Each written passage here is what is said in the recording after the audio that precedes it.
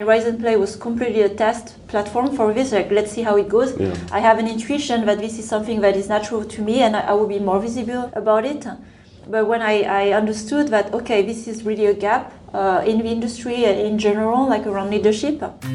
Hi, I am Sophie Vaux, and this is the Rise and Play podcast. In the show, I sit down with influential thought leaders of the gaming industry to deconstruct how they create the best team and company cultures in order to create the best games. Every episode brings actionable insight to improve your leadership, self-awareness, and emotional management skills. Because becoming a better leader starts with becoming a better human. So, are you ready to unlock your full potential in life and business? Let's begin. This episode has been brought to you by our sponsor, Appideal, an all-in-one growth platform for mobile app creators of any size. While you have probably heard about Appideal as a mediation solution, it has already expanded into much more than that. Appideal unlocks access to a new generation of advanced business intelligence tools, including LTV forecasting, user acquisition and creative automation, and of course, the mediation platform that can work out of the box or be managed manually. Being one of the very few independent platforms left in the market, Appideal delivers unbiased solutions for mobile app creators to establish and scale their businesses rapidly. Sign up at appideal.com. You ready? Yes. your first time as a guest on your own podcast. Yeah, well, that was a surprise. I'm not used to being a guest on my own podcast, but let's see how that goes. All right, so welcome everybody to Rise and Play podcast. I'm your guest host today, Mishka Katkov. Who am I? I'm a founder of Savage Game Studios, part of PlayStation Studios, and I'm also a founder of Deconstructor of Fun. I'm proud and excited today to be interviewing a guest on this Rise and Play podcast, and the guest of the day is Sophie Vaux. Sophie, you are a founder of Rise and Play and general manager at Savage Game Studios. You have a long career in games, Gameloft, Rovio, Voodoo. So happy to have you on this podcast. Welcome. Thank you, Mishka. I have to say it's quite puzzling that you have Mishka introducing myself on my own podcast. So for a moment I thought that, oh, here we go, we are in the Deconstructor of Fun conversation. I'm pretty sure we have the same dynamic anyway. Yeah. But I do like the exercise to flip the table because I've been focusing so much on my guests and asking questions, and we have brainstormed about it, where how would I answer as a guest of my own podcast with kind of the same philosophy, and let's see how it goes if you as well, like we are flipping the roles here. If you can be the host today of Rise and Play, and I can try to be a guest. Yeah, I mean, I took this seriously. So normally when I was doing a podcast, I would spend maximum 15 minutes of time of preparing for a podcast. I think I did an hour, more than an hour right now. So I have like a list of questions. So I'm taking this very seriously. So I can see that. Yeah. so this is exciting for me. Today I want to talk to you about careers and really like all the elements of by career, I mean career and job. So really how to plan about your career, how to nurture it, how to build your career, do you know when it's time to leave, how to succeed in a new job. So I have a lot of questions around that, and naturally it's very interesting for me to ask these questions for you for two reasons. Because you're a very thorough thinker, so you read a lot of books, you write about it, you do podcasts, you talk to a lot of very interesting people, and also because you have recent personal experience and of course the experience throughout your life. So I'm very interested in discussing those. But to kick it off, I wanted to kind of start off with a very generic questions, and that is, how do you go about planning and nurturing your career? Like a lot of people think about things like titles, positions, rather than what they are truly excited about themselves. What is their long-term career? What are the skills they need to develop, or they should develop, or they could develop? Talk a little bit about that. Like, how do you do a career planning rather than hopping from one job to another? I think it's a question that can be revisited today when we think of career planning, because what is career planning? It's following a script, right? So a script that has been designed in a specific context. So when you look at career path, let's look at the case for us as well. Like I started as a producer, project manager, and the path for me that was laid out for me as a script was, or you could be maybe a product director, product manager. So it's a path that is laid out for you, and then you think logically. Then there's a hierarchy as well, right? So you progress in your career vertically in the same track and by title and status. So I cannot blame the fact that everyone else thinks this way, because it's like coming from I would say, a legacy of how career path works in a company, in organization. And the result of that is when we think career planning, then we think of what's logical to do next. So it's a lot, and I reflect on it not only in career, but what is the path of life with, which is a question where many people feel lost today. Like, what is my playbook, in life? So it's kind of the same question we have with career. If I don't feel like following my career path because I started as whatever in a certain craft, what's there for me? And it's back to inner work, right? So understanding, I like to always go back, simple framework, to the why. Like why do you want to be a director next? Or is this what you really want? Or why do you care of being an expert? Do you want to be recognized? Is it for the salary? So you have some dream plans that need like more, I don't know, more revenues, more money, and so to execute those dreams, you need to have a job that has a high salary pay, So again, back to your why, like being honest, having a conversation with yourself. What do you want in life? Why do you work? Which are quite deep and big questions, but getting an answer on that then help actually understand more what's next for you in career, right? So how does it serve you and your personal goals, your life goals, to go in this or that direction? What's the best way of kind of figuring out the why? I'm asking because the why changes. Because when we think about career, we're thinking about ideal case. It's about 6-5 year stints at same or different companies, but they're about 30 years of working career. And during that time, you start off, you don't have any money, you're just out of school, so getting any money is fun, and your why might be very different. Then you figure out some jobs, I want to be a director, so that's your next why.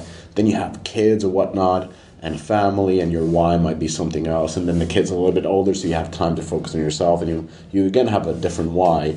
What I'm trying to understand is, like, how do you come up with a consistent why, or is that important?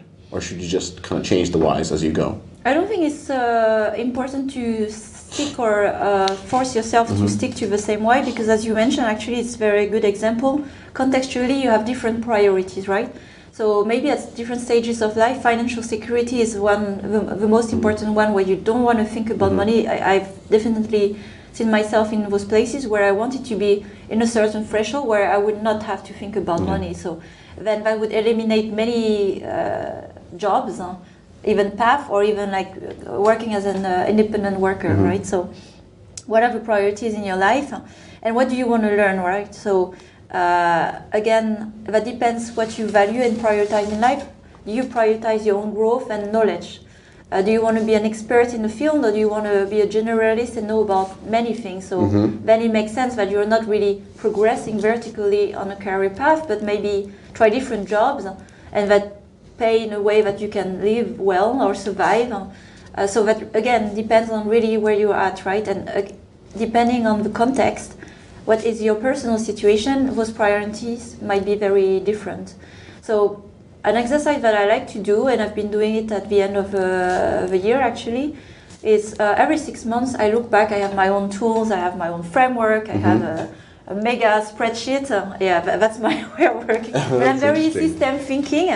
And I look at my timeline. So for example, I look at what I've been doing the past 6 months or year. I look at the events, like good events, the highlights, and the things that were difficult. And then I question, like, should I replicate the year, or do I want to do the same thing again, or do I want to do different things, and why? So that helps, again, going back from a reference point to the question, like, am I sticking to the path that was relevant or useful a year ago? or do I change now and for what? And what do I try, right? So this every 6 months, I think it's good to examine a bit more about where you are in life, what are your priorities, and thinking of your goals. And not too far, of course, because it's always a vision when you think 3 to 5 years. But concrete goals, like what are you actually going to do in the next year? Like concrete goals, concrete tasks, or what kind of job are you going to sign for, or what kind of achievements will you have at work, or projects on the side. Interesting. So you kind of invest time into internalizing of like what's next, and kind of like what you have achieved and so forth. Okay, so I have a question. The question, like the high level question or the direct question is like, how did you end up picking up Savage over all the other opportunities? And the answer that I'm looking for is more, or not the answer, but the thought process I'm looking for is like, sure, you spent time on internalizing of what you've done before, what do you want to replicate in that, but how big of a portion of that thinking is around what I'm becoming good at, what am I really enjoying, what do I want to do? Because some like game projects are tough, especially the ones that don't succeed, because you kind of feel like shit afterwards. And there's two different ways of approaching it, in my opinion. It's like either you want to do one quickly again to kind of like take the bad taste off your mouth, or you kind of want to take a break and do central services publishing or something like that. And I don't know, I'm kind of going around and then just trying to understand how important it is to not only do the internalization, but also thinking about what really interests you, where are you good at? Because if you have certain elements that are interesting to you, and the likelihood of you being good at it is quite big over time. But yeah, how did you end up joining Savage over all the other opportunities? So it was a lot of internalization work that was forced a bit on me because I was like on a professional break last year when I was considering Savage for 3 months at least. So I did spend a lot of time exploring, having different conversations to even understand how to approach the question. And now with distance, I can say like it came down to very fundamental questions like how do I want to spend my time and who do I want to spend my time with. So how do I want to spend my time behind this, and you touch those points. And that's more my philosophy, my priorities of life, right? I do want to use my skills, my nurtured talents in a way that has the most of impact. And where could that be? So when I come back sometimes to questions, should I stay in games? Should I not stay in games? Should I build my own company? You know, those questions come back often. Then I go back, like what I have recognized to be really good at, not only recognized for myself, but from peers, from a community, and it was around leadership, right? So I started to find my path by exploring actually, and Rise and Play was completely a test platform for this, like let's see how it goes.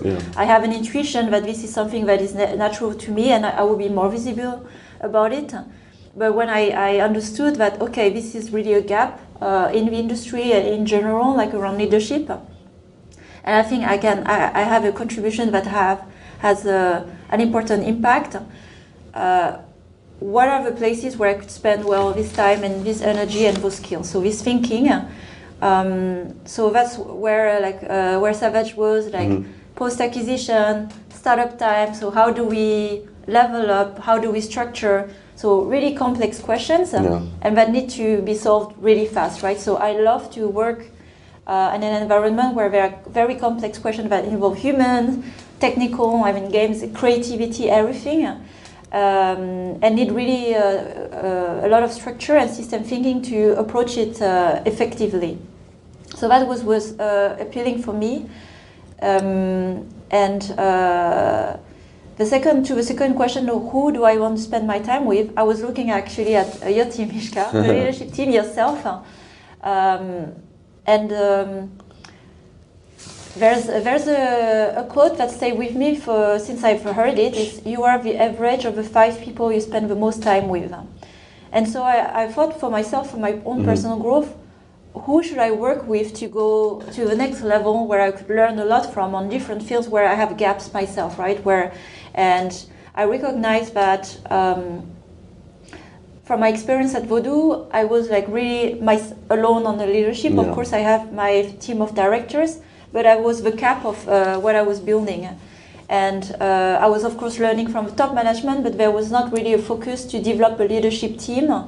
And what I found appealing, like in our conversation, is like talking to you. There was Nad, I talked to Mike, like the leadership team, and where we were going, and then the extension of even the PlayStation staff. Like I will learn a lot from great leaders in the industry, coming from a different angle. I mean, you have built a company, and for some of people in the team, they build teams. They've been to several companies as well. And if you went through the process to be acquired, which is an achievement by itself, I want to learn from, a team who has gone through this, and what is the mindset they developed. And as I come and people will learn from me, what can I learn as well? So that was the other thing.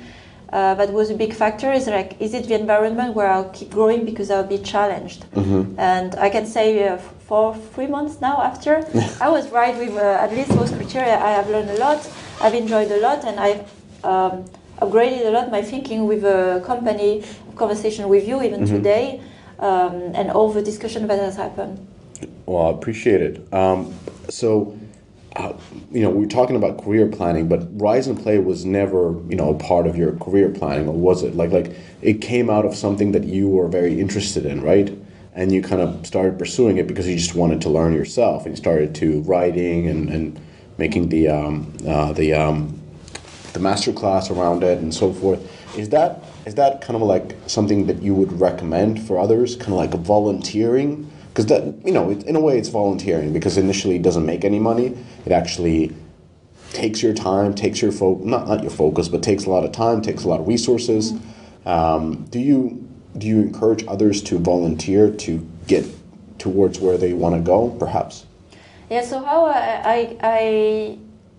I committed to create Rise and Play was really how do I place myself to be leading the conversation around leadership. So the intention here is like I will start to be visible and see who is resonating and responding to it. So it was very clear for me that I had an angle in the industry that was seen in smaller circles, and I wanted to see at a bigger scale where would that go. So the main motivation for me was, like you pointed out, was not monetizing or making another business on the side, was really to grow and to grow a community. So something I recognize now, like that are really two key strengths and quite unique about my profile and what I decided to be the best. So something I recommend when people think about their career, it's a bold question, but it is one that is helpful. It's like, what can you be the best in the world at what you're doing? So let's think here, of course, in the industry level, to be a bit more modest. But instead, we have this belief that let's be a great generalist and let us know to do everything. And I'm more a believer in the place where develop your unique strength.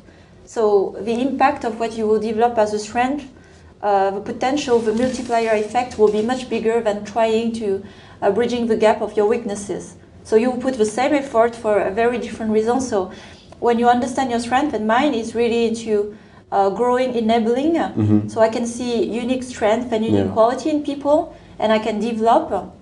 And so that's what makes me in a good position for leadership, because leadership has been more around how do you elevate your team rather than being, the leader who knows it all. And second, I'm a great connector. So I know how to build communities. I understand how in a puzzle how human could work together and be a group by themselves. So I decided like Rise and Play is kind of an answer for this, where I would at the same time keep growing my knowledge, sharing knowledge and growing others, and bring others who can grow others, building this community. So that's still the intention today. And it's a nice side effect. Of course, it can monetize, and it started to monetize, but that's not the primary goal. And so back to the question, would I encourage others to explore this? Totally yes, because it's never a waste of time, because you growing yourself and you getting closer to understand what is your unique strength, what you're really good at, and what you have to let go. And I can tell you, like after like now a year and a half on Rise and Play, I feel quite comfortable running conversation, podcasts. We even discussed about it where it was my natural medium. Yeah. Writing is still a struggle for me. Yeah. It takes a lot of effort, but I'm really happy of the outcome. But I won't call myself a great writer a few years from now. I just know it, and my ambition is not to be among the top writers, but more a content creator around the leadership topic. So so you understand as well a lot about yourself by doing. That's what I wanted to say, and what you have to let go, or let go of the idea. Like I said, I'm not going to be the best writer of the year. Yeah. of this reason. There's a lot of good things you said. Like the 2 points when looking at the next job is like, how do I want to spend my time? So this is basically, what do you like doing? This is a very important question, and a lot of the times I feel like people kind of don't even ask this questions of themselves when they look at the next job. They look at the title, they look at the company, they look at whether it's remote or hybrid or in this city or in that city, but not really looking for like, do I really like doing this? Does this make me happy? And the second important thing is like, who am I going to spend my time with? Again, something that I find confusing. Like normally when I've gone through recruitment process or towards my next job, it's been a lot of just conversations with the people for months before I decide to join a company. Like, do I like hanging out with these people? And I'm always confused when that is not part of the recruitment process, even with high level people. They're kind of just brought in, like, here's the title, here's the bag, do what you do. And it's it could work, but sounds really weird. And then that kind of, in my opinion, bleeds into what can you be best at. Because in order to be best at, is you have to like what you're doing. If you hate it, I don't think you're going to be good at it. Yeah. And you have to like who are you doing it with, because they empower you and they allow you to become the best at. So yeah, I just wanted to reiterate for the listeners and the viewers those points. Let's say we're talking about somebody who doesn't have the same type of career opportunities as you do, and when you're looking at new step, like when your studio was shut down, you probably had a good dozen opportunities to follow. But if you're not in that type of position, how do you make yourself attractive for a recruiter? I'm asking this because you've been hiring and getting hired for a better part of a decade. So kind of like, what are your suggestions for people to become more attractive for recruiters? So back as well to the self-knowledge, it's never a wasted investment to understand what are your motivation, not only at work, in life, and like you said, like something you would really feel passionate about and why. Understanding this is really key because it's about energy, right? So you will accept like all the challenges, the hurdles, because if you really are driven by what you're doing, it's not even a question. So when I look at candidates, what I appreciate as well a lot is people who have done this inner work to understand themselves and why, with all that we've presented, for example, as a company or in a culture of the people we work with, why they are really confident that this is the place that they really want to join, and not just because of the perks. I'm actually quite wary about when people joining only for the perks, because they fade eventually. Yeah. And if we don't have them, like, what does it say about the motivation of a person? So it's a good match of conversation when we as a company and an organization, we know where we stand, and we talk to someone where we have a sense that they know where they stand. So are we, again, aligned on the values, why they want to join? And knowing your strength as well. So I believe a lot in personal branding, and I know it's not something like people invest a lot of time. Like, is it even why should I invest time in being visible out there or my marketing? I have to say it's something that I put more intention to since Finland, actually, during Rovio times, 5-6 years, and I decided to. I was doing a lot of conferences. It was all over the place as a speaker. I could talk about product, game, and I decided I would just focus on leadership.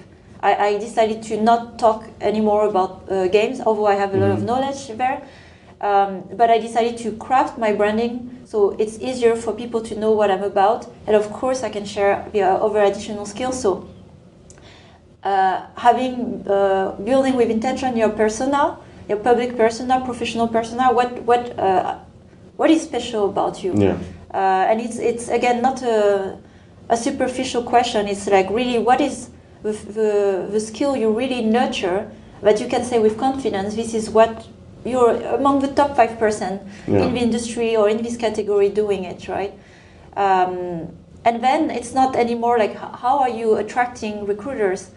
It's like people will come to you. So it's like a smart sourcing where you don't have to convince others to work with you, but others who are interested for who you are, what you stand for, will come and look for you, and then you are a good match. Yeah. And that's how most of my job opportunities and discussion, it is usually a good match because they know everything. It's like an open book almost what I'm about, and where it may not be a fit. Yeah, that's a very good point of focusing on what your brand is, but really the focus comes from something that you truly enjoy. Because now that you mention it, like I'm not as deep thinker as you are. I just kind of like I'm connecting the dots as you speak. So for example, like on DOF, there's a lot of market data that started becoming, maybe for the 5 years, and I didn't think about it. But the reason for that was that I launched a bunch of games that failed in soft launch because I didn't understand the market too well. I was too focused on just making a fun game and kind of like thinking that a game alone is enough. Now just make a fun game that we love to play internally, and then of course it will scale and become big. And then the marketing costs and this and that and theme testing and all that kind of brought in. Then like how does it compete against others? And that brought the taxonomy, and that wasn't like intentional branding, but it was just more of what am I interested in. And that thinking developed, and over the years you become kind of like known for understanding the market. So the same thing, you can do it intentionally, and I think you should do it intentionally, as Sophie is saying. But it should always be something that you're interested in. Don't look at the stuff that is happening in gaming and be like, okay, AI is very interesting right now, or crypto. So I'm gonna invest all my thing in crypto or in AI or whatnot, even though I don't care about it. It has to be something that you're actually passionate about, and you can see longevity in it. So yeah. And then the second thing is just sharing what you write. Like you can either start your own stuff, and that takes a lot of effort and a lot of investment, but there are also opportunities like this, co-hosting things or joining somebody else's platform, whether it's Rise and Play, whether it's Naavik, whether it's Deconstructor Fun. There's plenty of platforms that already exist where you can join and contribute, and then kind of get your message across and kind of test the waters before you commit to building your own blog, because that takes a lot of time and may not work. And the podcast, the same thing.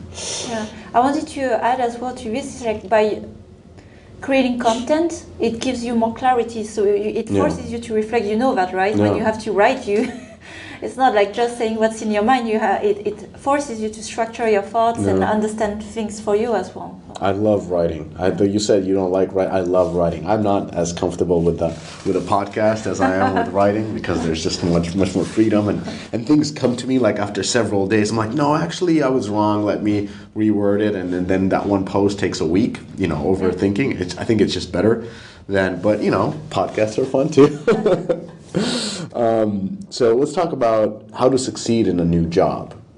So something that I think, when you were joining Savage, you joined really with like such a great momentum that you built yourself. And I was just looking from the side, I'm like, wow, like Sophie is really, really, really good at this. And then I was thinking a lot about people who haven't been that good about when joining a company, those who kind of come into a setting and they kind of are very passive. They're hired for a certain position and they're just expecting tasks, and they're not very proactive, or they are almost too meek to shake the boat. Even like saying like, hey, I've been here for 30 days. Here's my report of all the things that I'm seeing. Good things, maybe things you can improve. This is just looking on fresh eyes. Like those are so valuable for management, and it's so rare to get them.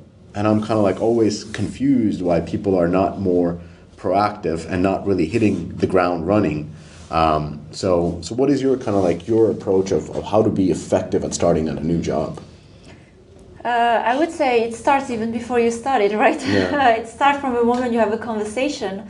So with like potential, especially in the high like executive position, leadership position.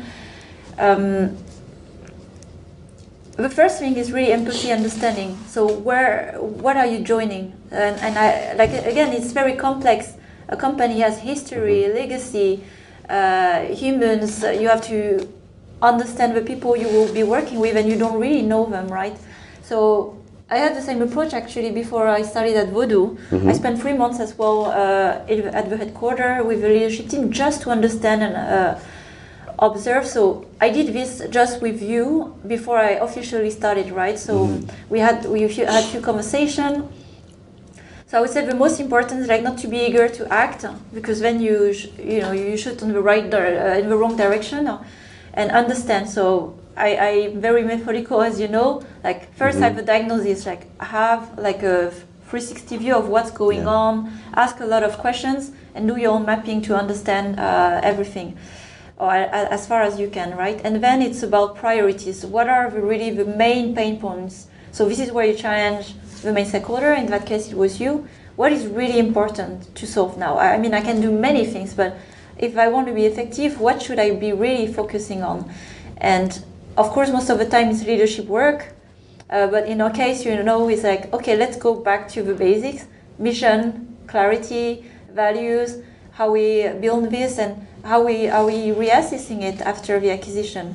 So that was fundamental work that would make the rest effective. Or we could have started already, like, let's implement a new process and so on, but it would have been, I think, a failure in that sense, because it would have been from the past and not from today. So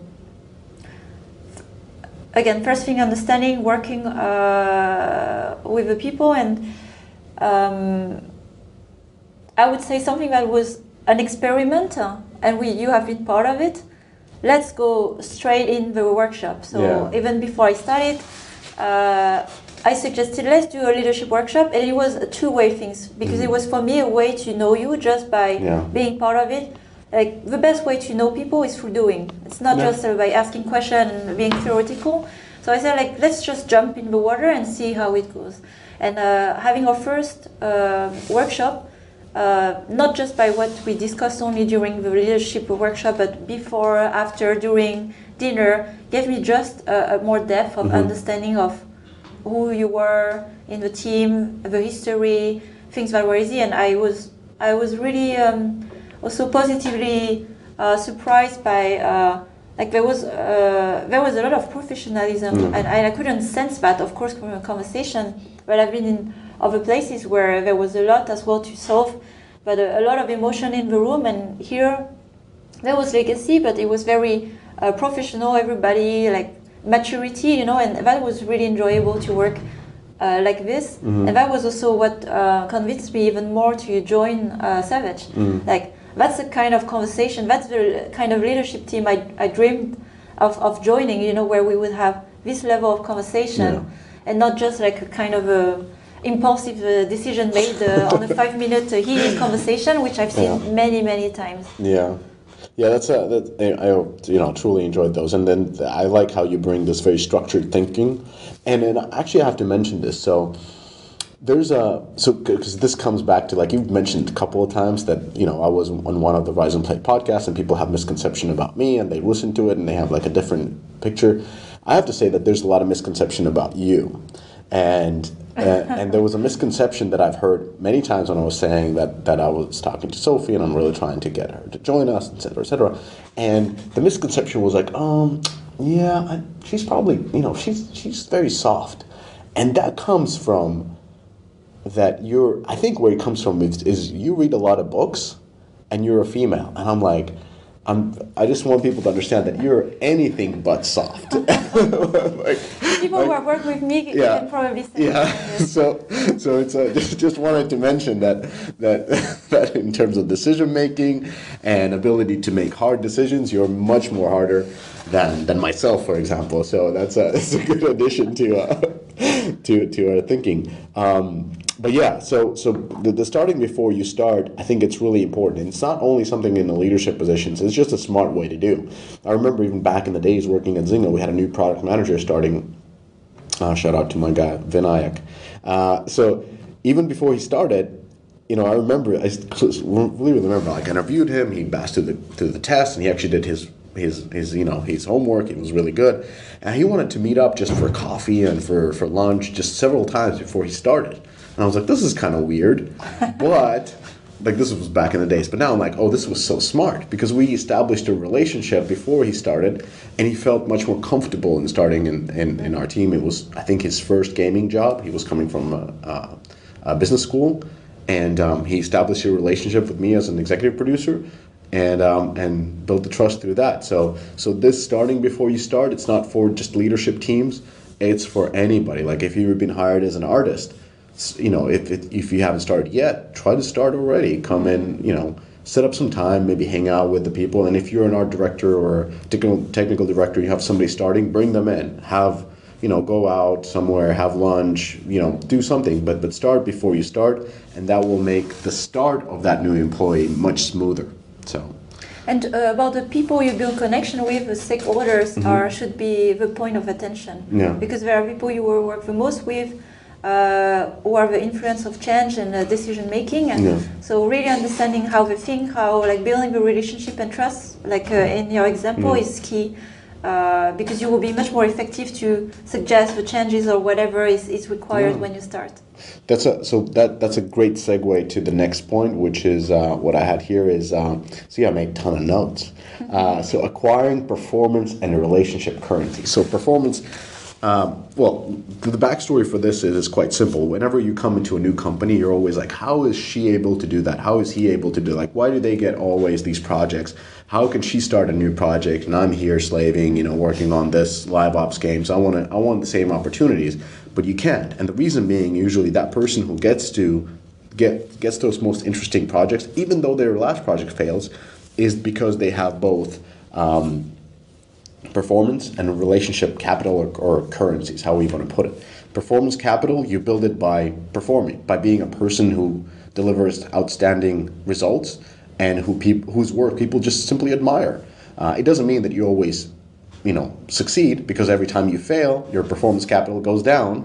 And it might have been quite a few years since your last game succeeded, so now people are not giving you the same capital. But nevertheless, it's a capital that you build that allows you to go through the mistakes. And then the second one is the social or relationship capital, and that is that you build over time as you're working with different people, and they trust you, they like working with you, so now it's much easier for you to build the teams. You're not doubted that much when you make decisions. It's just the capital that you build that can also dwindle down if you keep making bad decisions or if you act poorly and people just don't want to work with you anymore. So kind of thinking about these capitals, like what's the best way of acquiring this in the company, and should people think about these capitals, or is it something that is just on the background? I think it's for relationship. It's really currency or capital. It's a topic that no one wants to hear about, and almost discard that it exists. I just want to be seen for my performance, working in a corner and achieve things, and somebody will notice me. The reality, and I'm not saying it's wrong to think this way, but the reality, we are working with humans, and we humans, we are biased all the time. So it's like understanding the limitation of our own nature in a way, having empathy. So you value what you see and what you trust as a human. So when you work and do things factually that are performing, and it's important to have a structure, of course, in the organization that can measure things objectively. There's another layer, especially for the stakeholder or people who own your promotion or assign projects. If they don't understand how you work, because there's a lot of soft skills that are evaluated as well when you get promotion.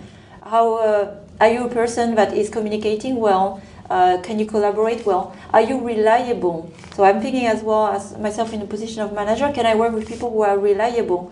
How am I able to assess this?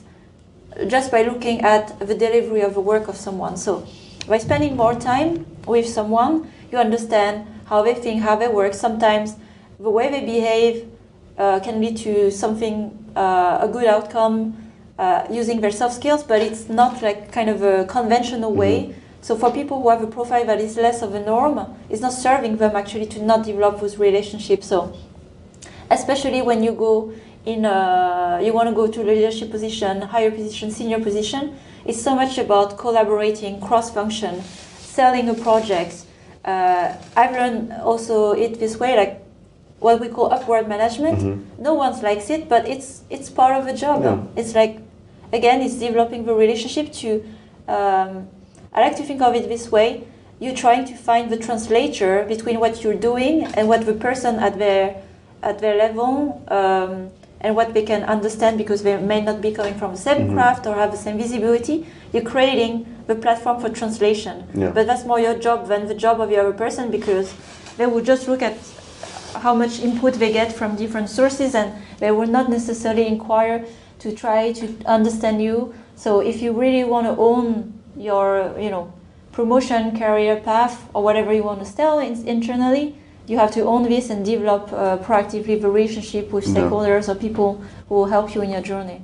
Yeah, I mean, a lot of people just who don't want to do this dismiss it as ass kissing. Like, oh, you're just kissing. But there's, there are maybe some organization where you can move up by ass kissing, but that's why it's really important to understand two things. There's a social capital and there's a performance capital. You have to have both in order to succeed. I mean, sometimes you can be really good at one and you can get to a certain point by just outperforming all the time without really building social capital. But in the end, you kind of need the both to keep moving forward. And it's I wanted to ask actually this type of question is like, I've read somewhere that women are not that good at building social capital at workplace. Is that like that was in a book, and the book was written by a woman, and then she was saying like women are really good at social skills outside work, but somehow don't use those same skills to build social capital at work. This is something that was just quoting a book. I need to find one. I'm reflecting on it, and from my own experience, because it's easier for me to be able to see in which way that could be true. I think naturally, as a woman, your way of going through life is based on a certain way of establishing relationships, or where again there's a lot of expectation. I remember where you expect to be seen without selling yourself, being out there, promoting yourself. It's not something that we encourage as little girls. I'm thinking like 30 years ago, in education. So if you are following your instinct as the way you were raised as a girl, I would say in a more traditional way, then it's not always helping you in an organization where, let's look at men, where those natural skills like selling yourself, putting yourself out there, showing your work, or even like creating these body connections, like there's a bit of resistance for us. And again, I will speak only for myself here, but I don't want to play this game to be seen or to be recognized. Yeah. And it's like, again, it's self-imposed. It's like then it's kind of discarding a path that could be there for you by not understanding like why there are certain social rules, right? And if we look at things at more high level, I like to move away from you have to do ass kissing like you said, and more influencing. Show your influential skills and show that you can influence no matter what the environment. A room full of men, and show that you can influence as a woman, or a room full of women, or both, or any nationalities. So it's about soft skills. And if you go beyond and think, what are the skills I can develop, and it's not just helpful in a workplace, influencing others is very key when you are in a leadership position anyway. You do that all the time. Exactly. Just fact check myself. The book is called Strategize to Win by Carla A. Harris. She said that, not me. Just making sure. But it's good to mention, and also to debunk a bit more those and she probably wrote it as an encouragement. Yeah, but without having read the book, it's voice we tell ourselves, right? I'm not sure it's really based on truth, but women, we have a lot of limitation we set for ourselves, that we are never enough, or we have to act in a certain way, so we would be recognized. So there's a lot of conversation to ourselves that are not serving us when we want to grow. Yeah, and just to on a point of like, it's not like it's dismissed as ass kissing when it's managing up is something, as you said, influencing is such a better word, because that's what it is. You're really bringing your thought out there, and sometimes it might be even a counter of what others are doing, but you're just trying to influence, like, hey, this is some data that I have, and so forth. Just being a part of the conversation is really important, rather, as you said, sitting in the side corner and saying, like, hey, I did such a great job, why didn't I get this opportunity that came up? It's like, well, you were kind of alone over there. You didn't really partake in the conversation, and sadly that's important in larger organizations. You can't just hide in the corners. So yeah, connect groups, collaborate, influence. Yeah, and build your relationship even outside the organization as well. Last question. When do you know it's time to make a change? Meaning, when is it time to leave? Because there's different situations. There's situation like positive things. You've outgrown the position, so maybe you're working in a smaller company. You've kind of did it all, and it's time to move on. There's the typical ones, whether it's the layoffs or the downsizing, and it kind of happens due to the strategic changes in the company. There are other situations where you're just not a good fit. That comes in pretty early, or maybe the company culture changes, new management, new this, new that, and you feel that it's not a fit really with the way you're working. Or something that I'm commonly happen to me is like you lose your sponsor, so you kind of lose your air cover. The person who you were working under, the organization you're working under, is gone, and now there's a lot of changes, and now you have to rebuild your capital, both your performance capital as well as your social capital. And at that point, it's like starting a new job, and then you're questioning, like, is it the time, or just finish the project and you can either continue with a new one here or leave. So what are the sort of points? Because this is mainly almost a question to me, because I think I've made this mistake the most, and that is leaving too early versus staying for a longer time and really benefiting from all the performance and social capital built to that point and acquiring more. But I hope somebody would have had this conversation that you're about to answer. So when is the time to leave? Like, how do you know? I can relate to what you shared, where I probably am telling myself the same, where my average time, and not always by choice. So the longest I've been in a company, it's been 5 years, and I initiated my own departure. But then after, it was more on average 3 years. And when I look back, I felt as well a bit like, I was wondering, like, why, like, can I not stay long in a place? Yeah. And is it can I me? not? Yeah, but it's a valid question. Can I not build on top of, or can I not endure as well, like, hard phases of company? So again, back to, I'll answer more like back on where I am today, because in the past I may have made a similar decision on, okay, I'm not happy with a condition, like bye. There's a value in persisting and trying to build on top of, in depth in what you, because that means you live every time there's something, a bit difficult, and you're never learning on how to work through or with, the management, and, it's like, be there in the very tough time that are very uncomfortable, and then it's nothing is perfect and far from it, but you still believe that you can still have a contribution and so on. So at least at Vodoo, I wanted, and there were hard times where I asked myself again the question, like, it's been just 2 years, like I can't just jump ship again just because things are hard. So I endured, and there were several phases where it was difficult, and I had commitment of building a team myself. And it was then a departure, a stop that was not initiated by me, but by the company, unfortunately. So I would say, again, it's back to understanding yourself. How do you feel being at work? I think it's like one of those things, like, where it becomes detrimental to others, right? So it's having, again, the honest conversation where you are so, either stressed, not capable of moving on or accepting what's going on at work, that you also become a negative influence to the one you work with. And this is where it's not a service to anybody, not even yourself, right? So I think this is more of a sign of change, where it's really hitting the bottom, and then you don't find any energy to either wake up. And I have those phases sometimes with work, but they didn't stay long.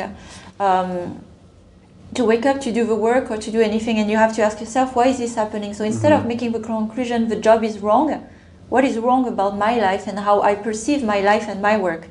Like, am I doing work that is still interesting for me? Am I not growing anymore? Am I stagnating? Or do I have too much stress that is caused by uncertainty of something I don't know? So maybe by introspecting, that could lead to, I need to have a conversation with my boss where I need to be more aware of those things. Or if it's something you're not doing, it's like, I should initiate a conversation that I would like to change department or change function, or maybe, take myself out of the equation and try to replace.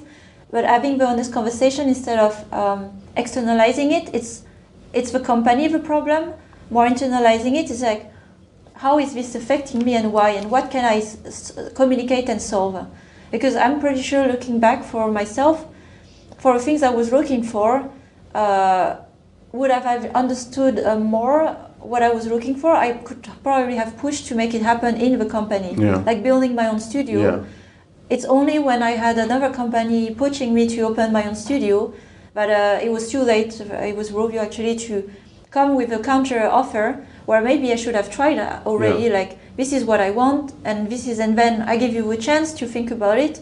Otherwise, I will try to pursue it somewhere outside.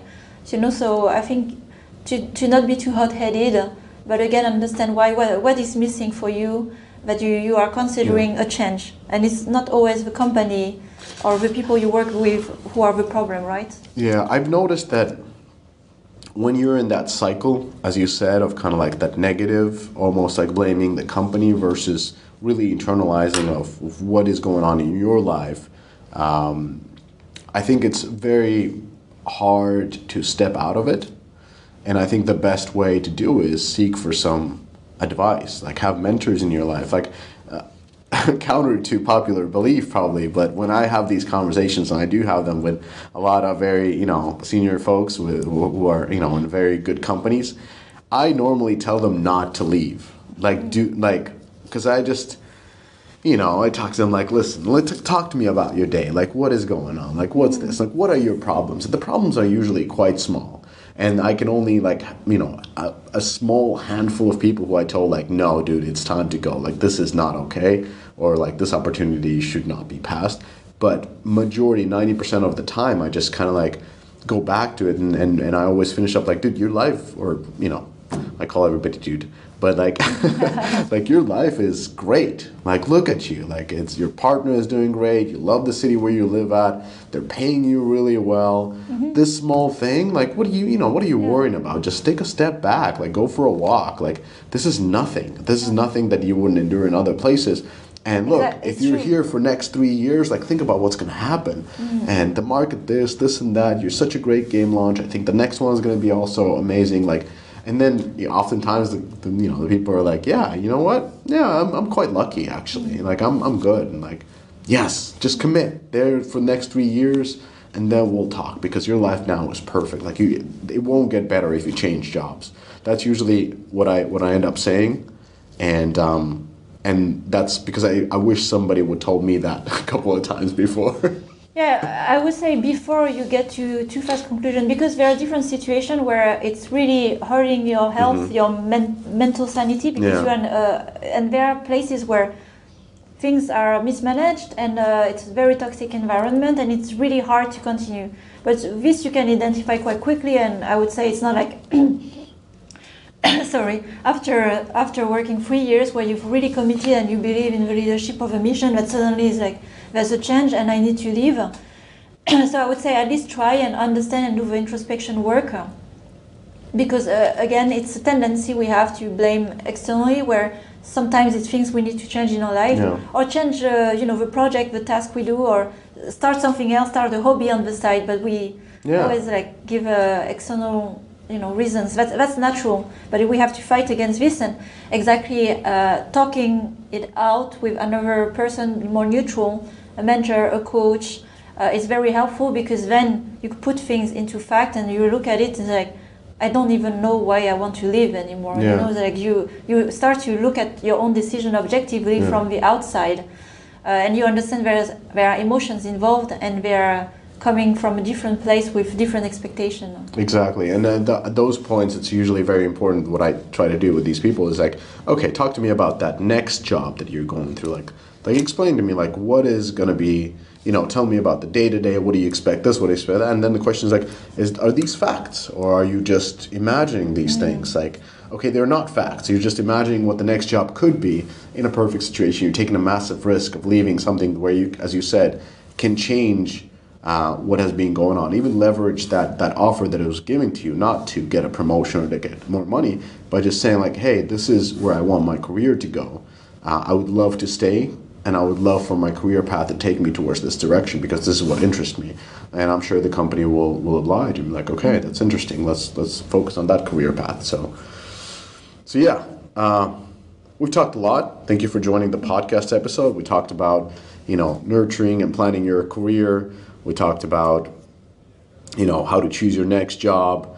We talked about social capital, performance capital, starting before you start. So very interesting podcast. I hope that you enjoyed. Let Sophie know in the DMs, in the messages, if you enjoyed this guest podcast episode, and maybe she'll bring me back, or maybe not. Maybe it'll be somebody else. But thank you for letting me host Rise and Play. Thanks, and thanks, Miska, for joining and asking your very reflective questions. I'm happy of the second episode we record is like a long way, and I think there's a lot of things that have evolved very positively towards obvious introspection and reflection, so I'm very happy about that. Well, thank you. Well, off to our next meeting. So, goodbye, everybody. Thanks for listening to this latest episode of the Rise and Play podcast. I am trying to grow a community of conscious leaders across the industry and beyond. So, if you want to join this movement, please share the podcast with other conscious leaders, because we have so much more we can learn from each other. Also, please don't forget to follow the show so you don't miss out on future content. Every episode is packed with actionable insights that will help you improve your leadership skills now. And if you are interested in learning more on the topics that we discussed today, you can find more insights on riseandplay.io, and there you will also find my free masterclass on conscious leadership. So, have a great week, and until the next time,